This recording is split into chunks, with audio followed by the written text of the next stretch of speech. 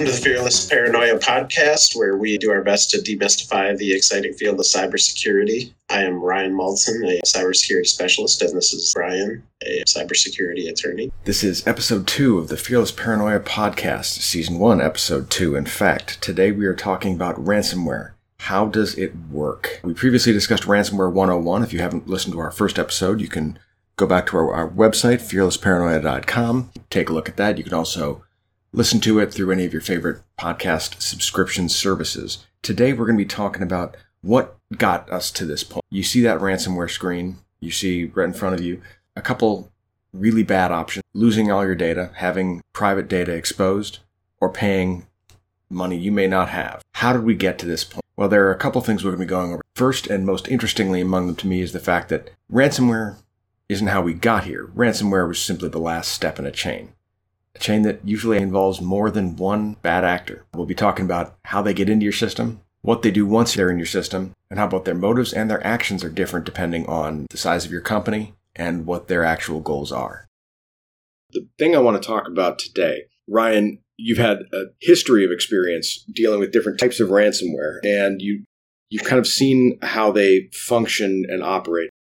Walk us through what happens to your system when you get hit with ransomware. And I know that different ransomware families have different approaches, but there is kind of a basic structure to how these attacks occur. Walk us through that. Ransomware is usually not the first stage of an infection or an impact to a customer. Usually there is some sort of initial vector of compromise. So the ransomware typically starts with either a mix of one really sophisticated group. In a lot of cases, it actually starts with two different distinct groups working together, and they work together in a form of business relationship. In the cases where one group is doing this, we can just assume that this next example is the same group performing both halves of this task, because in some cases the groups are sophisticated enough to do that. But usually there's two different stages involved. You usually have the initial compromise vector, which is usually one group in particular that just goes around, and a lot of these are considered access brokers, most of these folks. So these are guys that go through and are experts at scanning the internet, looking for exploits, doing vulnerability assessments, general red team type activities, looking for exploitable systems available on the internet, and then use known tools to either exploit those or use known 0 days or whatever they can. They find unpatched systems, and then they use that known exploit to try and gain entry to those systems. There's usually some sort of initial compromise there. In some cases, again, it's straight attack. In some cases, it's social engineering. It could be something as simple as a phishing attack or spear phishing. You get a hold of someone who's got privileged access inside a company, or at least enough access to get you in the door. And if you can get them to click on a link, heads back to a malicious website, downloads a small tool to their browser or something to that effect. Even worse still, you can get them to download a Word doc or an Excel doc that's got a really heavily loaded macro with all sorts of variety of malicious nonsense. In any case, the whole major goal with whatever those different means are is to gain some sort of system-level access to your system so that they can then use that. It's an interesting thing to note that, talking about ransomware, before you ever see that ransom, before that file when I clicked on that brought up that ransom screen, before any of that happens, a vulnerability has been identified. It has likely been a beachfront has been established at the very least. There's for lack of a better way, putting a toehold in the system. They're not necessarily, immediately doing a flyby and dropping the ransomware right away. They're first attempting to establish, their way in multiple ways into the system so that, whatever access they get, if it's restricted, they have another way in. And as you described, this actually would come from, most frequently and most likely, from a group whose sole purpose is to identify these openings. Yeah, exactly. A lot of these access brokers, what they really do is they go through and they try and penetrate a system, and they're not interested in providing a lot more attention back onto their own activities. And so what they typically will do is find ways to very discreetly enter into somebody's system, again, via phishing, spear phishing, if they're brought in from the inside, or being able to find a way in from the outside by doing broad vulnerability scanning against public-facing systems and trying to find one that's got an exploitable hole. They get into the system. They start to pivot around and see how capable they are for moving around inside the system without triggering any alerts, and they start to build that foothold you were talking about. And then they turn around and they take that access, not wanting to bring any more attention onto themselves in particular, and they go onto the dark web forums and they start to sell that access to other gangs that are more interested in business compromise, data exfiltration, ransomware, whatever those kind of next stage efforts are. So in a lot of cases, you do have a variety of different gangs with different technical skill sets working together through formed business relationships on their side. What happens once the toehold has been gained, the access has been confirmed or whatever, the access broker has brokered? They have reached out and they've provided that information to either, whether it's a partner within their own ransomware organization or another organization which specializes in the actual ransomware. Talk about what happens once that group takes over. Yep. So you get past that initial compromise. We'll just say I'm a ransomware gang at this point. So I'm running Ryan's ransomware gang. I've gone through to I'mAJerk.com on the dark web forums, and I've decided to pick up access into Brian's law firm because somebody managed to get access. So now you've got a foothold established inside your law firm that I've now purchased a key into. So effectively, I just purchased a key from your neighbor to get into your house. Great. So now I've got this known exploit that I don't have to do anything to get a hold of other than pay a few dollars here and there. But now I'm sitting inside your company. I'm on your VPN, or I'm on one of the servers, or I've got access to one of your workstations. From there, I'm going to take a look around and either go, well, I want a quick win or I want a big win. If I want a quick win, I'm just going to start looking for the quickest, dirtiest way that I can just, deploy this ransomware around your network. Make sure that I've got the highest level of access that I need to get as far spreading and as far reaching as I can. And then just let it rip. And at that point, then you just start encrypting the network. You run the message. You sit back and you wait for hopefully some money to roll in. You're listening to the Fearless Paranoia Podcast. We're here to help make the complex language of cybersecurity understandable. So if there are topics or issues that you'd like Ryan and I to break down in an episode, send us an email at info@fearlessparanoia.com or reach out to us on Facebook or Twitter. For more information about today's episode, be sure to check out fearlessparanoia.com, where you'll find a post for this episode containing links to all of the sources, research, and information that we have cited to. You can also check out our older posts and podcasts, as well as additional helpful resources for learning about cybersecurity. Now back to the show.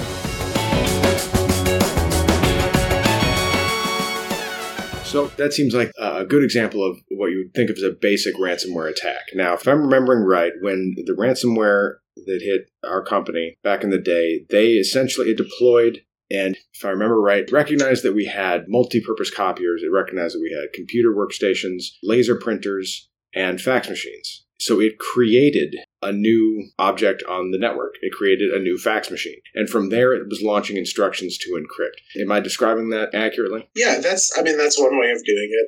We could spend an hour talking on how the different ransomware families actually enact those tools. A lot of them will just compromise a local device in the network and start to spray it out from there.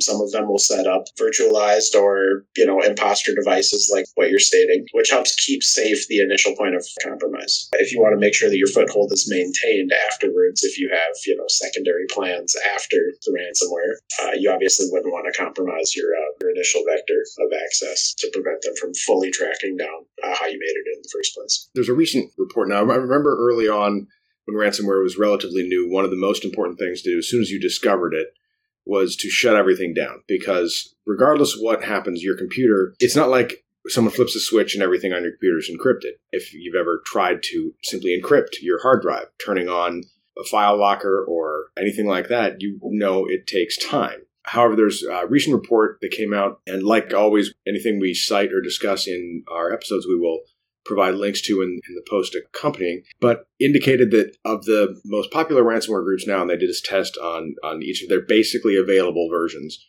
100,000 files were encrypted by an average of 42 minutes. So 42 minutes on average. And the range was actually kind of stunning to me. The range was from one ransomware group, it was about almost 2 hours. For one, it was 6 minutes. to encrypt 100,000 files. Now, I don't have a great look into their methodology into what kind of files. I don't know whether it would be overburdened if they were trying to encrypt larger files or files that were video or image files, or if a PowerPoint is faster to encrypt than an Excel file. But it does seem that is getting faster now. So from the perspective of a ransomware gang, when they're going in and encrypting files, what kind of files do they look for when they're encrypting? Do they distinguish between, big files that'll take forever and small files that they can encrypt quickly? And is it still worthwhile, like it used to be, to try to interrupt that process? A lot of them are advanced, and a lot more advanced are working to really refine how their ransomware operates now to target the more critical files. So in the past, a lot of ransomware would just go and it would start hosting everything that's not a system file on the system. And they would do that because they want the system to operate. So you want the operating system to operate, otherwise you can't deliver the message, you can't deliver the ransom, you can't get the person to come back to you. You want, for the most part, you want to keep their internet access available. What you want to do is you want to get all the stuff they care about. You want to encrypt all of their PDF files, doc files, Excel, pictures, text files, all of that kind of other stuff. And so there's a lot of the ransomware tools are very, very highly focused and targeted on those user important files rather than in the past where it was just kind of start encrypting everything that's not C Windows and just kind of run from there. If you recall, we did mitigation on that infection in my company, and I think we kept it to 3 workstations and the server that were encrypted. No other workstations out of 20 plus ended up getting encrypted because we managed to, for some reason, be looking in the system at 8:30 on a Saturday night. These hackers, as you've discussed, they're working a business. They're not hackers of the movie Hackers, where a bunch of people who have no idea what it's like to work any kind of a job in the middle of the night, just chugging a Jolt Cola and living their life that way. These are people who understand business processes. They understand that people aren't likely to be active on the system in the middle of the night on a weekend. Yeah, and they actually do follow that schedule, just like you're saying. That's why in the cybersecurity industry, Monday through Friday from 8 p.m. to 5 p.m., insider threat, whether it's intentional or not, is the main kind of daytime focus. Most of the malicious ransomware activity tends to come when they are expecting cybersecurity professionals to not be working, which is going to be middle of the night during normal business hours. They're going to be looking at you from midnight to 4 a.m. because chances are you're probably not online. Or they're going to look at you during U.S.-based holidays. Great time to attack, starting December 23rd through January 4th. That's a huge volatile time because you've got a lot of people taking time off to go spend time with family. You've got Christmas, you've got New Year's, you've got Hanukkah, you've got all these different things there that are normally taking people away from work and putting them back with their families, which means they're no longer sitting in front of their monitors, their keyboards, their systems. So now instead of them fighting against cybersecurity professionals and their tooling, now they've taken the person out of that mix. Now all you have to do is get past the tooling, the policies, the procedures, and then you've got free reign until we come back from whatever has taken us away, whatever vacation. You're listening to the Fearless Paranoia Podcast. For more information on keeping yourself, your family, and your company protected against cyber threats, check out the Resilience Cybersecurity and Data Privacy blog at www.resiliencecybersecurity.com. If you're enjoying this podcast, please like and subscribe using any of your favorite podcast platforms.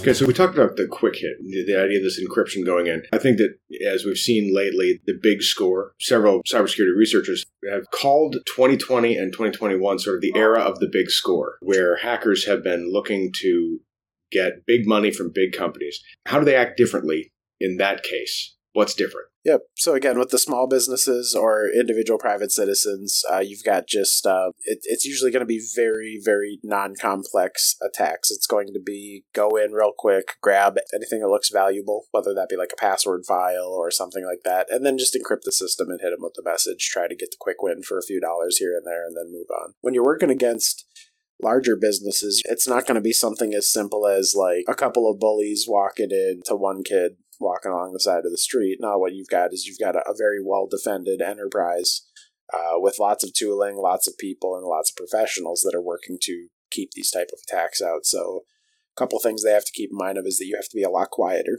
from the side of the malicious actor. What does that mean? What does it mean to be a lot quieter? You have a lot of different alerting and a lot of different defense mechanisms at the larger businesses that a lot of smaller businesses don't have, which makes it insanely more difficult to attack a major enterprise than it would to attack a small business or a private person. In that case, it's more than just the access. Like you were saying, you have to be quieter both in how you get in and then also once you're in. When you get into larger businesses, eventually they're going to run across some of these different footholds that you've put in place. And so it becomes more critical that you provide a greater number of footholds in different areas, which again, you have to work quietly under the alerting and under the radar to get these in place. But you also have to watch out that as a couple of footholds start to get knocked out here and there, and ultimately that you're not only maintaining a foothold and maintaining persistence in the network, but you've got your own monitoring to watch as those footholds disappear so you can see and identify the countermeasure activity that's happening inside and make sure that as the threat actor that you're trying to stay one step ahead of it as well so you don't eventually lose your foothold in that company. Because again, as soon as you get the last of your footholds knocked out, you've lost your money train as far as that business is concerned.